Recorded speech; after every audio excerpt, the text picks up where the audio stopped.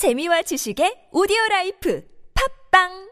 안녕하세요. 배우 손숙입니다. 권혜요입니다. 최주봉입니다. 배선입니다. 안녕하세요. 낭독을 맡은 배우 장영남입니다. 백인의 배우, 우리 문학을 읽다. 허수아비, 덜 굳은 바가지에다가 되는 대로 눈과 코를 그리고 수염만 크게 그린 허수아비.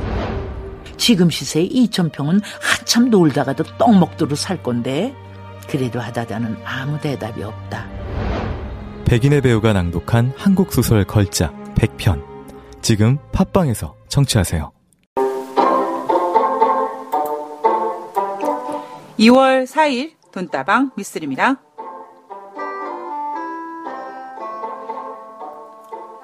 현대인들은 컴퓨터, 스마트폰, 책 등으로 어느 신체 부위보다 고생하는 눈에 대해 걱정하고 있습니다. 저도 개인적으로 안구 건조증으로 고생하고 있는데요. 바람 부는 겨울날 곱게 화장하고 외출을 하면 몇 걸음 가지 않아 닭똥 같은 눈물이 줄줄 흐릅니다. 언뜻 지나가는 사람들이 그 광경을 보며 어머, 저 여자 실현당했나 봐 라고 착각할 정도죠. 그나마 최근에는 인공 눈물도 장착해주고요. 루테인과 비타민 A까지 꼼꼼히 챙겨 먹어서 좀 증세가 나아졌습니다. 우리 몸에서 그 어디 하나 소중하지 않은 곳이 없죠. 다리가 불편해도 힘들고 팔이 불편해도 가벼운 치통에도 인간은 고통을 느낍니다. 가만히 생각해보면요. 인간의 신체가 매초 매분 정상적으로 이렇게 작동하는 것 자체가 정말 위대하다는 생각까지 드는데요. 눈이 내리기는 하지만 공기가 차갑고 이동이 빨라 공기가 바삭바삭 말랐습니다. 겨울철에 심해지는 안구 건조증 예방을 위해서는 충분한 휴식과 온풍기 사용 주의, 그리고 좋은 음식 섭취라고 하는데요. 2월 첫 번째 일요일, 몸에 좋은 음식 드시면서 충분히 휴식하시기 바랍니다. 돈다방 미쓰리 시작합니다.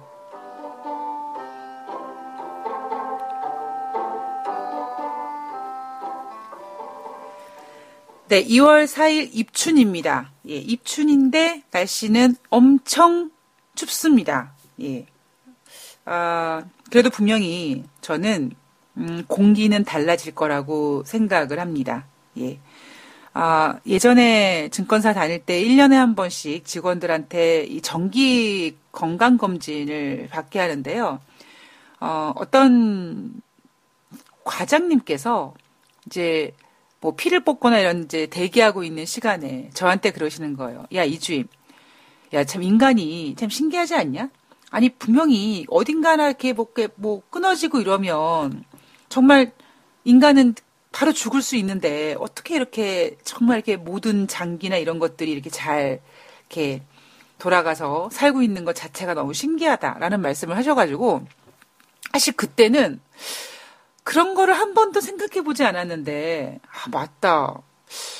그런 것 같다. 생각해 보니까 뭐 예를 들면은 인간의 뼈가 정말 절대 부러지지 않는, 절대 뭐 너무나 강인한 어떤 뭐 강철로 만들어진 것도 아니고, 그죠? 정말 강력하다고 불리우는 다이아몬드처럼 그런 강력하게 뭔가 만들어진 것도 아니고, 정말 칼로 딱 찌르면은 끊어지고, 칼로 딱 건드리기만 하면 피가 나고, 찢어지는 이런 연약하다 못해 정말 여리여리한 인간의 신체인데도 불구하고요. 만약에 돌로 한번 뼈를 딱 내려치면은 정말 뭐 금이 가든지 부러지든지 생각해보면은 인간의 신체가 여리고 여릴 텐데도 불구하고 어찌 보면은 그 작은 여린 인간의 육체에서 정신에서 뿜어져 나오는 그 어떤 에너지들이 예, 정말 엄청나다라는 생각을 하게 되는데요.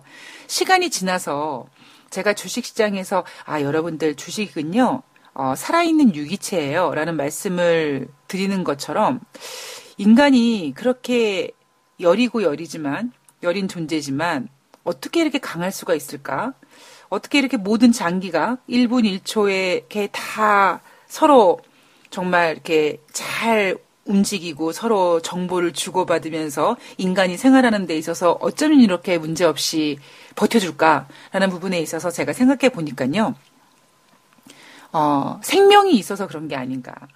그러니까 뭔가 재생이 가능한 물론 재생이 불가능한 부분도 분명히 있지만 어느 정도까지는 예를 들면 뭐 피가 나면은 어느 정도 시간 지나가면은 인간 스스로 지혈할 수 있는 힘이 생긴다든가 아니면 상처가 났을 때는 그 상처에 새살이 난다든가 그다음에 뼈가 뭐 부러지거나 금이 갔으면은 물론 교정이 필요하지만 그래도 어느 시간이 지나가면 뼈가 서로 이렇게 다시 이렇게 붙을 수 있는 이런 모든 것들이 심장이 뛰는 이런 살아있는 생명체이다 보니까 아무리 강하다 한들 강철이 강하다 한들 다이아가 강하다 한들 살아있지 않다 보니까 인간이 숨쉬기에 생명이 있기에 더 그들보다 강한 게 아닌가 뭐 이런 생각을 한번 해봤습니다.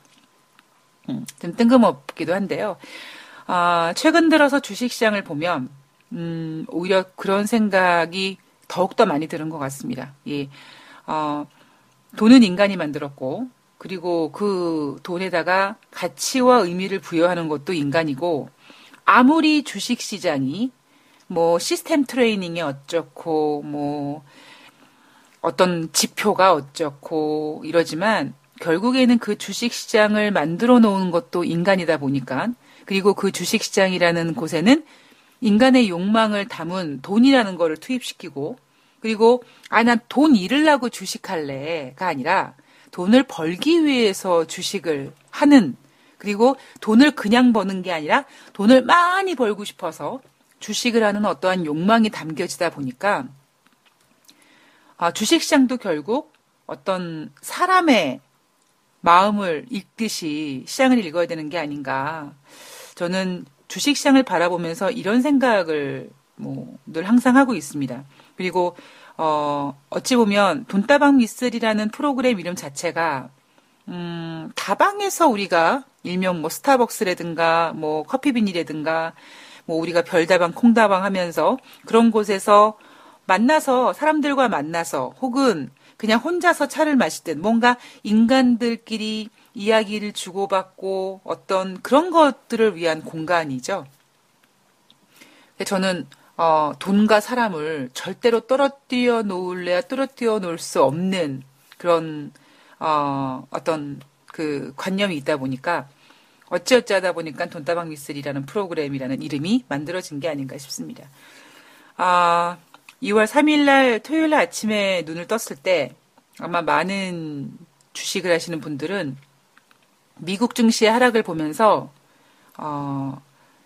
2월의 첫 번째 주 주말과 휴일이 그렇게 행복하지 않으실 수도 있을 것 같습니다. 예, 그래서 오늘은 시장에 대한 이야기도 좀 해볼 거고요. 그리고 시장이 좋을 때는 여러분들에게 조심하십시오, 여러분 흥분하지 마세요 라고 말씀을 드렸다면 지금 시장이 좀 안 좋으니까 뭔가 여러분들에게 여러분들을 위로해 드릴 수 있고 그리고 여러분들에게 정말 무너지지 않게 이렇게 잡아드릴 수 있는 그런 이야기가 뭘까 많이 고민을 한번 해봤고요. 제가 토요일 날 아침에 일어났더니 메일이 하나 날아왔더라고요. 어떤 분께서 교직에 있으신 분인데 얼마 전에 비트코인으로 돈을 좀 벌어서 뭐 투자 금액이 얼마인지는 말씀하시지 않았는데요. 돈을 좀 벌어서 그 돈으로 주식을 하고 싶어서 좀 고민을 하고 계셨다고 합니다. 그런데 우연치 않게 이제 아마 작년 말이었던 것 같아요. 제가 항상 방송에서 여러분들 뭐 1년은 12개, 12개월이 있고 괜히 흥분하지 말고 뭐 저 같으면 1월 달에 안 삽니다. 뭐 느긋하게 한 발 뒤로 빠져가지고 주식시장을 바라보고 판이 다시 짜져있니까 뭐 이런 내용을 이제 한참 말씀드릴 때 아마 돈다방 미쓰리를 청취하시게 됐던 것 같아요.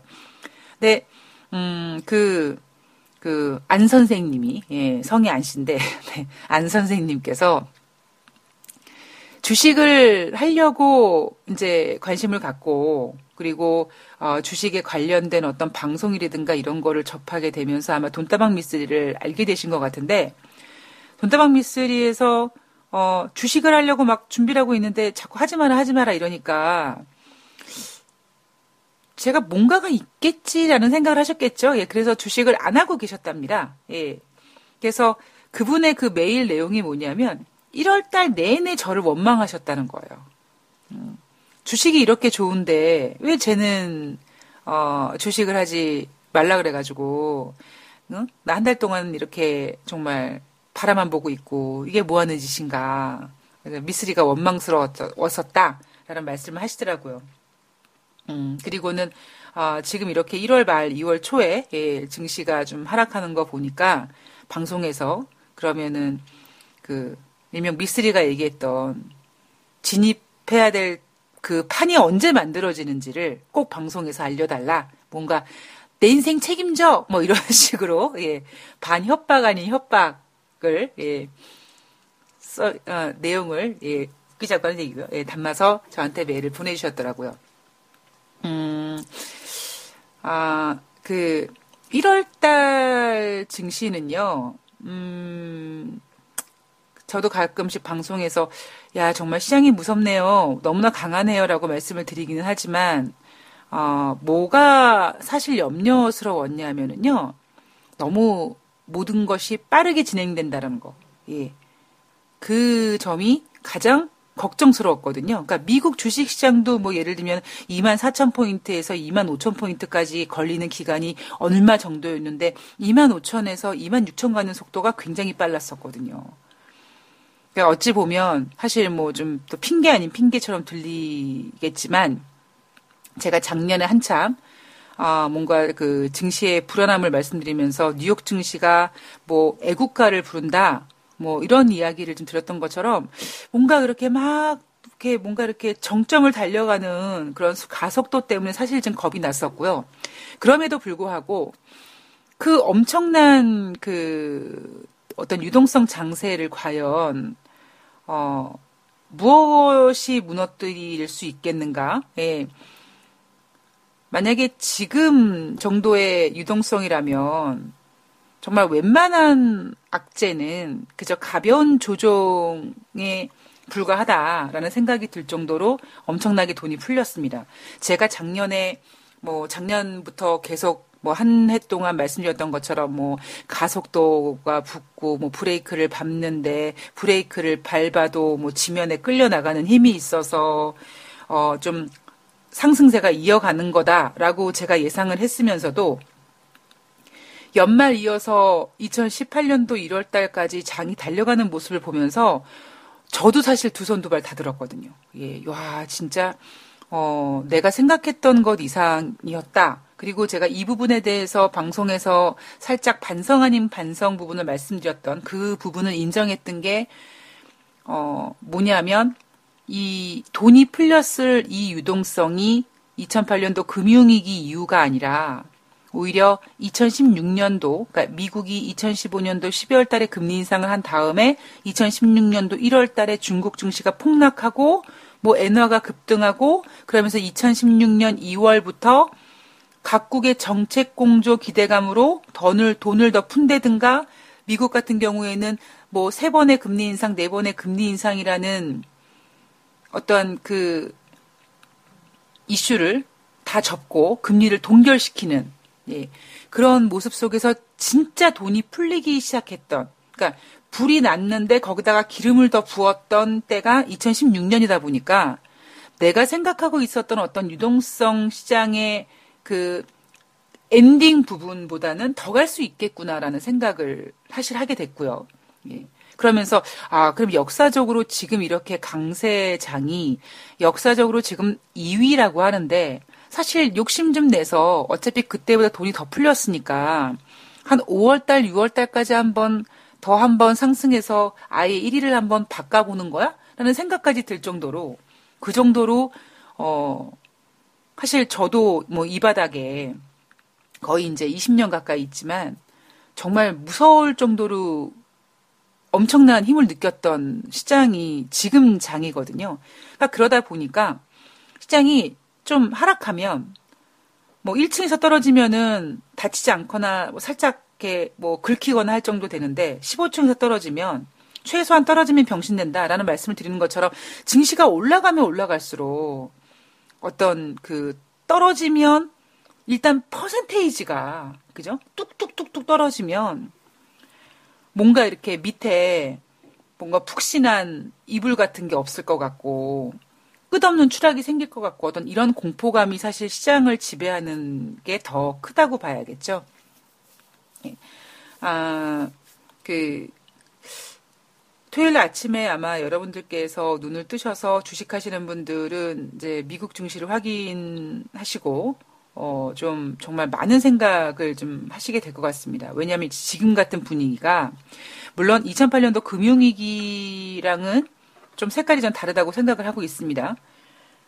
그리고 또 하나는 뭐냐면, 그냥 이런 거예요. 제가 왜 2008년도와는 좀 다르다고 생각을 하냐면, 물론 2008년도의 서브프라임 모기지 금융위기 때 뭔가 어디선가 신호가 와 있고 계속 그 깜빡깜빡 경고의 등이 있었겠죠.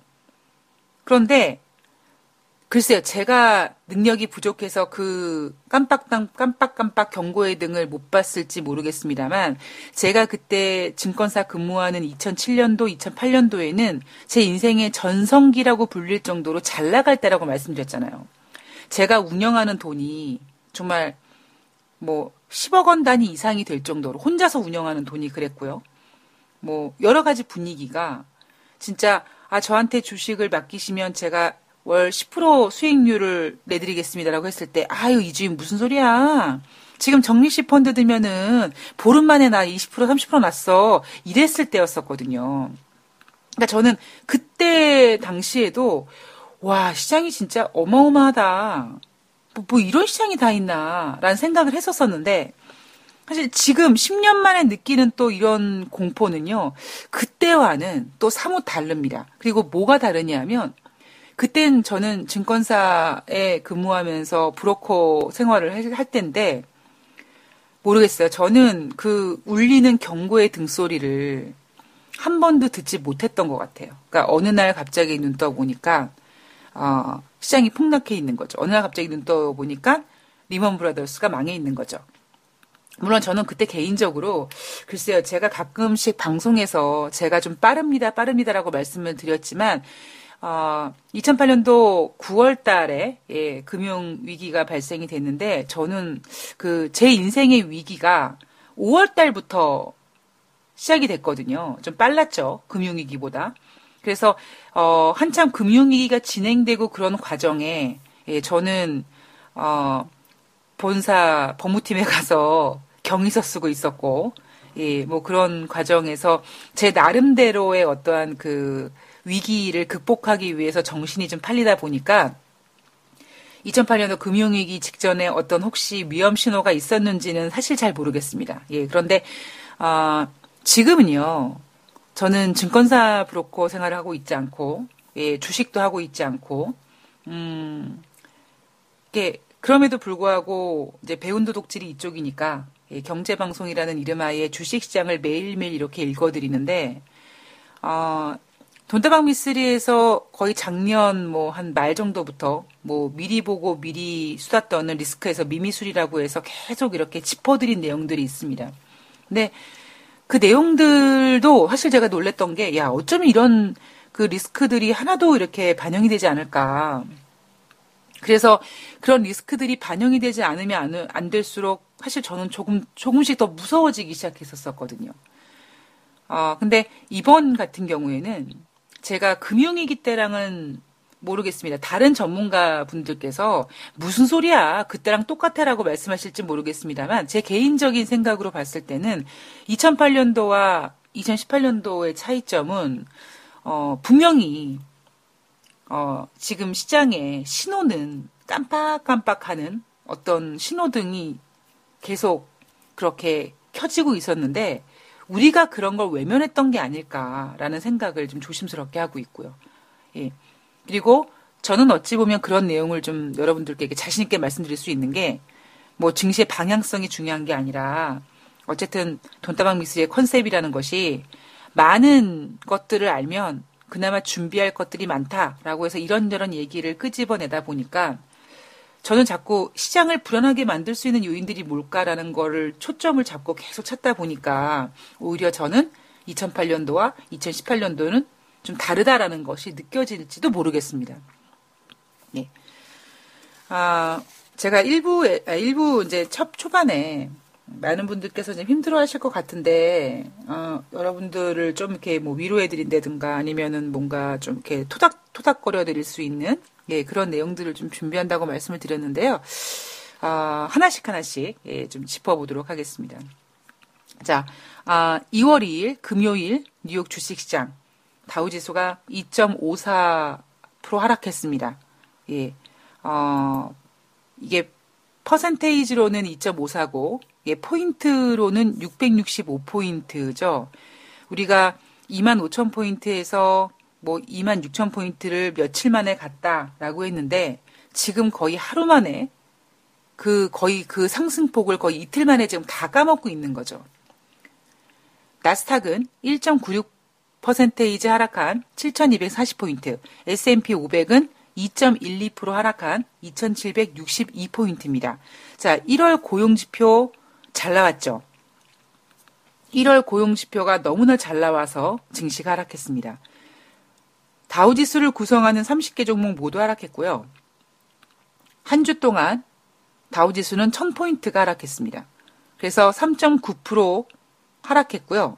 이 기록은 2016년 1월 이후에 2년 만에 가장 큰 하락폭을 보였다고 합니다. 그러니까 2016년도 1월 달에는 여러분들도 아시겠지만 2015년 12월 달에 미국이 오랜만에 금리 인상을 하고 2016년 4번의 금리 인상을 하겠다라고 얘기를 했을 때 2016년 장이 열리자마자 중국 증시가 폭락했고요.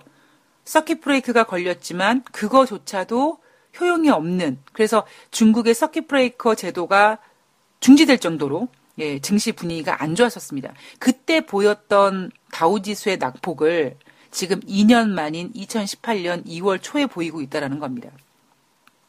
나스닥은 한 주 동안에 3.5% 하락했고요. 자, 우선 특징주 먼저 보면은요. 제가 2월 3일 아침에 일어나서 뉴욕증시 마감현황을 쭉 자료를 찾다 보니까요. 그냥 제가 봤을 때는 이 뉴욕 증시를 정리하고 이 기사를 쓰는 기자분들도 멘붕이 된 것 같아요. 예. 뭐 예를 들면은 3월달 기준금리 인상 가능성이 몇 프로다 이런 내용이 빠졌다든가, 뭐 뉴욕의 애널리스트들은 어떻게 생각하고 있다든가 이런 내용이 배제되고, 어떤 특징주 같은 것도 예전에 비해서 거의 보일 수 없는, 뭐 예전에는 우리가 미국에 저런 기업도 있었어? 라고 할 정도로 좀 되게 생소한 종목들도 뭐 기업 실적을 발표했는데 뭐 실적 호조로 올랐네 내렸네 이런 그 기업들이 쭉 나열이 되어 있었었는데요. 2월 2일 금요일 뉴욕 주식시장은 워낙 오랜만에 당하는 하락 증시다 보니까 다들 정신줄이 이렇게 멘붕된 것 같아요. 그래서 어떤 특징주라든가 그런 것들에 대한 체크 포인트가 많이 좀 이렇게 보이지 않더라고요. 그래도 몇 개 좀 건져보면 에너지 업종이 가장 많이 하락해서 4% 이상 하락했고요. 그다음에 기술 업종도 3% 하락했습니다. 에너지 업종 같은 경우에는 유가가 하락하면서 엑손이 5.49% 하락, 쉐브론이 5.72% 하락했습니다. 애플은요, 아이폰 X가 판매 부진으로 인해서 판매 부진이라는 악재를 가지고 주가가 4% 하락했고요. 월가 애널리스트 사이에 전반적인 스마트폰 판매가 위축될 것이라는 의견이 지금 지배적입니다. 알파벳도 4분기 실적 시장 예상치가 미달한 어떤 성적표를 내놓고 주가가 5% 이상 하락했고요. 아마존은 4분기 실적에 대한 축포 속에 3% 주가가 상승했습니다. 그냥 저는 뜬금없이 미국의 우리가 시가총액 1위가 대장주가 우리가 애플이라고 하잖아요. 그런데 앞으로는 저는 그 시가총액 1위 자리를 아마존이 차지하게 되지 않을까. 사실 그런 생각도 해봅니다. 아마존이 가지고 있는 어떤 그 영향력들, 뭐 헬스케어에 뭐 어떤 그 발을 내딛는다. 그러면 관련주들, 헬스케어 관련주들 아작내고, 어떤 뭐 웰푸드 관련된 것에 진출한다. 그럼 관련주도 아작내고, 엄청난 거대한 공룡이 되어 가면서 아마존이 어찌 보면 애플보다 더욱더 커질 수 있는, 시가총액 기준으로 커질 수 있는 것도 한번 생각을 해봐야 되지 않을까. 그 얘기는 뭔가 주도주라든가 대장주가 교체될 수 있는 그런 시간이다라고 저는 조심스럽게 보이고 있고요. 자, 이날 증시를 하락시켰던, 사실 이날 저는 개인적으로요, 1월달 고용지표가 증시를 하락시켰다고 생각하진 않습니다. 예, 이날 그 증시를 하락한 거는요, 공포심이거든요, 공포심. 예. 그 공포심에 대해서는 제가 2부에서 좀 자세히 말씀을 드리도록 하겠습니다. 자, 이날 어쨌든 발표된 1월달 노동부에서 발표된 고용지표를 보면은요, 비농업 신규 일자리가 20만 개 증가됐습니다. 자, 시장 전망치는 18만 개, 17만 5천 개 정도 이상했는데 20만 개가 증가되면서 시장 전망치를 크게 상회했다라고 분석이 됐고요. 지난달 12월, 그러니까 지지난달이죠. 12월 달에는 이 비농업 부분의 신규 일자리가 14만 8천 개였는데 거의 20만 개니까 거의 6만 개 가까운 자리가 더 추가적으로 증가되면서 야, 미국 고용 정말 좋구나. 실업률은 4.1%였습니다. 4개월 연속 2000년 이후 17년 동안 최저 수준을 좀 유지하고 있고요. 이 어떤 일자리가 증가된 부분을 보면 신규 주택이라든가 리모델링 수요에 힘입어서 건설 부문에서 3만 6천 개의 일자리가 증가됐다고 합니다. 그리고 시간당 평균 임금이 전달보다 9센트 증가해서 26.74달러가 됐습니다. 문제는 사실 지난달보다 9센트가 증가됐다라는 전달 대비보다 지난해 같은 기간과 비교했을 때 2.9% 증가됐다. 이 2.9%의 증가는 8년 만에 최대 기록이다. 자, 임금의 평균 시간당 임금이 이렇게 올라간다면 결국 인플레이션을 자극할 거고, 인플레이션을 자극하면 금리 인상 횟수가 늘어날 거고, 금리가 올라가면은 미국 국채 수익률도 올라갈 거고, 어떤 이러한 시나리오, 이러한 가능성 있는 가상 시나리오가 만들어지면서 국제유가도 하락했고요. 뉴욕 증시도 하락했습니다. 자, 10년 만기 국채 수익률 2.83%입니다. 4년 내 최고치를 기록했다고 하고요. 자, 달러는 강세였습니다. 달러 인덱스는요, 전일 대비 0.58% 상승해서 89.13포인트. 제가 최근 들어서 조심스럽게 달러를 방향성을 좀 보면, 작년 중반에 12월 달 금리 인상 가능성이 30% 미만대로 떨어지면서 달러 인덱스가 91포인트까지 갔었다가 12월 달 다시 금리 인상 가능성이 부각되면서 94포인트, 95포인트까지 상승했었습니다. 달러 인덱스가요. 그런데 지금 최근에 달러 약세는 물론 이게 트럼프 대통령의 달러 약세를 위한 어떤 환율 음모론까지 제기되고 있을 정도로 지금 환율이 달러 인덱스 같은 경우에는 88포인트까지 밀리고 있는데 이번에 고용지표 좋았고 인플레이션 우려감 있고 국채 수익률 올라가고 이런 과정에서 금리 인상 가능성 부각되고 이러면서 달러 인덱스는 90포인트 이상은 일단 회복이 되지 않을까라는 것이 조심스러운 그 단기간의 달러 전망이거든요. 장중의 달러 인덱스는 0.8%까지 상승했었습니다. 그러니까 0.8%까지 상승했다가 좀 밀려서 0.58% 상승으로 마감했고요. 한 주 동안 달러는 0.1% 상승했습니다. 주 초에는 달러가 계속 약세를 보이다가 달러 강세를 보였는데 제가 지난주에 이런 말씀 한번 드렸을 거예요. 달러가 상승할 때는 0.03% 상승했어요. 근데 달러 강세라고 얘기한다든가. 그리고 하락할 때는 막 0.4%, 0.5% 이렇게 하락했는데 지난주에 어느 요일인지는 모르겠습니다만 이젠 지지난주가 됐겠죠. 달러가 상승이 0.3가 0.5가 강한 반등을 보인 적이 있습니다. 그래서 제가 그때 뭐라고 말씀드렸냐면 달러의 변동성이 보이면서 이제 달러가 어느 정도로 상승 쪽으로 이렇게 방향을 좀 트는 게 아닌가 이런 말씀을 전해드린 적이 있었었는데요. 어떤 그 주식이 기술적인 차트에서 하단에서 거의 변동성이 안 보이다가 변동성을 보이기 시작하면 물론 거기에도 분명히 페이크가 있지만 변동성을 보이기 시작하면 뭔가 꿈틀꿈틀 방향성을 바꾸려는 움직임을 메시지를 전하는 거고 위에서 예를 들면 지금 미국 증시처럼 거의 저변동성이 거의 없이 계속 꾸준히 상승하다가 뭐 낙폭이라든가 아니면 상승폭이라든가 이런 변동성이 심화되면 분명히 방향성을 바꾸려는 모습이거든요. 그것처럼 달러도 분명히 지난주에 뭐 하락할 때는 0.3%, 0.4%씩 하락하다가 상승할 때는 뭐 0.13% 상승했는데 전문가들은 뭐 달러가 강세였다. 아니 뭐 0.13이 뭘 그렇게 얼마나 강세라고. 그런데 지난주에 달러 인덱스가 0.4%인가 강한 반등을 보이면서 뭔가 90포인트 이상 올라가려고 하는 그런 액션을 보이고 있는구나라는 메시지는 전했다라고 말씀을 드렸습니다. 이날 달러는요. 유로화 대비는 0.4% 달러가 강세였고요. 엔화 대비는 무려 0.7% 달러가 강세였습니다. 자, 국제 유가를 좀 보면은요. WTI가 전일 대비 배럴당 35센트 0.5% 하락해서 65.45달러로 마감했습니다. 한 주 동안 국제 유가는 1% 하락했습니다. 미국 에너지 정보청에서 11월 달 미국의 원유 생산량은 거의 50년 만에 처음으로 하루에 1,000만 배럴을 돌파했다고 합니다. 그리고 여러분들 기억하시겠지만 제로, 플러스 10, 마이너스 5, 플러스 12, 그리고 이 수치는 바로 미국의 원유 시추기 가동 건수인데 이번 주에 미국의 가동 중인 원유 시추기 수는 전주 대비 6개 증가됐다고 합니다. 그러니까 지난주에 증가에 이어서 지금 2주 연속 증가세를 보이고 있다고 하고요.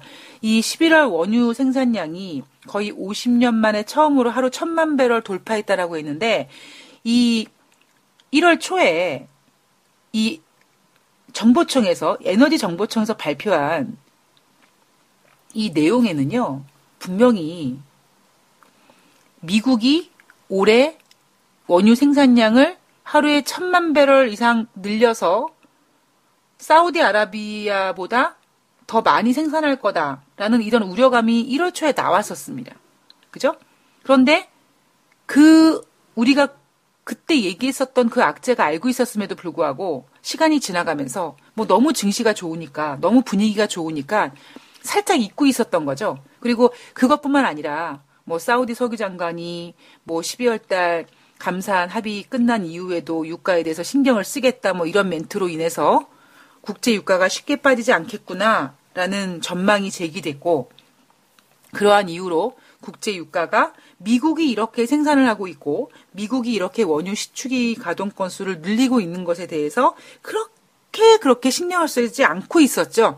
그런데 지금 갑자기 또 정신 차리고 보니까 미국이 11월 원유 생산량 50년 만에 처음으로 하루에 1,000만 배럴 이거 너무한 거 아니야? 헐시고 원유 시추기 가동 건수도 막 늘리고 있네 이러면서 미국이 생산량이 늘어나고 있는 게 아니야? 이런 우려감이 지금 국제 유가에서도 커지고 있죠. 자, 이런 우려감이 커지는 상태에서 어떤 그 전 세계적으로 긴축 분위기가 이어지고 있다면 이젠 문제가 오펙 회원국들이 과연 연말까지 감산 합의를 이행할 수 있겠느냐에 대한 우려감까지 돈다방 미스를 청취하시는 분들은 이미 미리 생각을 해야 된다라고 말씀을 드렸습니다. 자, 국제 유가까지 말씀을 드렸고요. 국제 금값은 전일 대비 온수당 10.60달러, 0.8% 하락해서 1,337.30달러로 마감했고요. 국제 금값이 이렇게 하락한 이유는 1월달 고용지표에 따른 달러 강세, 그리고 어제는 나오지 않았던 채권 수익률이 상승하면 국제 금값은 떨어질 수밖에 없다. 왜? 금은 이자를 주지 않으니까. 그런데 전일 같은 경우에는 국채 수익률이 상승세에 있었음에도 불구하고 국제 금값은 강세였다라는 거죠. 뭐 지금은 이날 국제 금값이 하락했던 이유는 일단 달러가 너무나 강한 모습, 특히 유로화 대비 엔화 대비 강한 모습을 보였고 채권 수익률 상승세가 이어지면서 국제 금값을 약화시키는 두 개의 악재의 강세 속에 국제 금값이 조정을 받았다라고 보시면 될 것 같습니다. 자, 이날 발표된 경제 지표는요. 미시간 대학교가 발표한 1월달 소비심리 지수가 전월 95.9에서 95.7로 0.2포인트 완만한 하락세를 보였고 12월달 미국의 공장 주문은 전월 대비 1.7% 증가했는데 시장 예상치는 1.5% 예상했는데 시장 예상치보다 0.2% 정도 잘 나왔습니다. 자, 여기까지 미국 증시를 한번 읊어보고요. 2부에서는 과연 지금 이 미국 증시에 대한 분위기와 뭔가 지금 또 마치 조금 떨어지니까 또 끝없이 추락할 것처럼 막 그 암울한 전망을 내놓고 또 심리적으로 막 불안해하고 이런 상황에서 우리가 정말 냉정하게 생각해야 될 게 무엇인지 2부에서 한번 생각해 보도록 하겠습니다. 자, 2월 4일 입춘에 방송하고 있는 돈다방 미스리 1부는 여기까지고요. 2부에서 뵙겠습니다.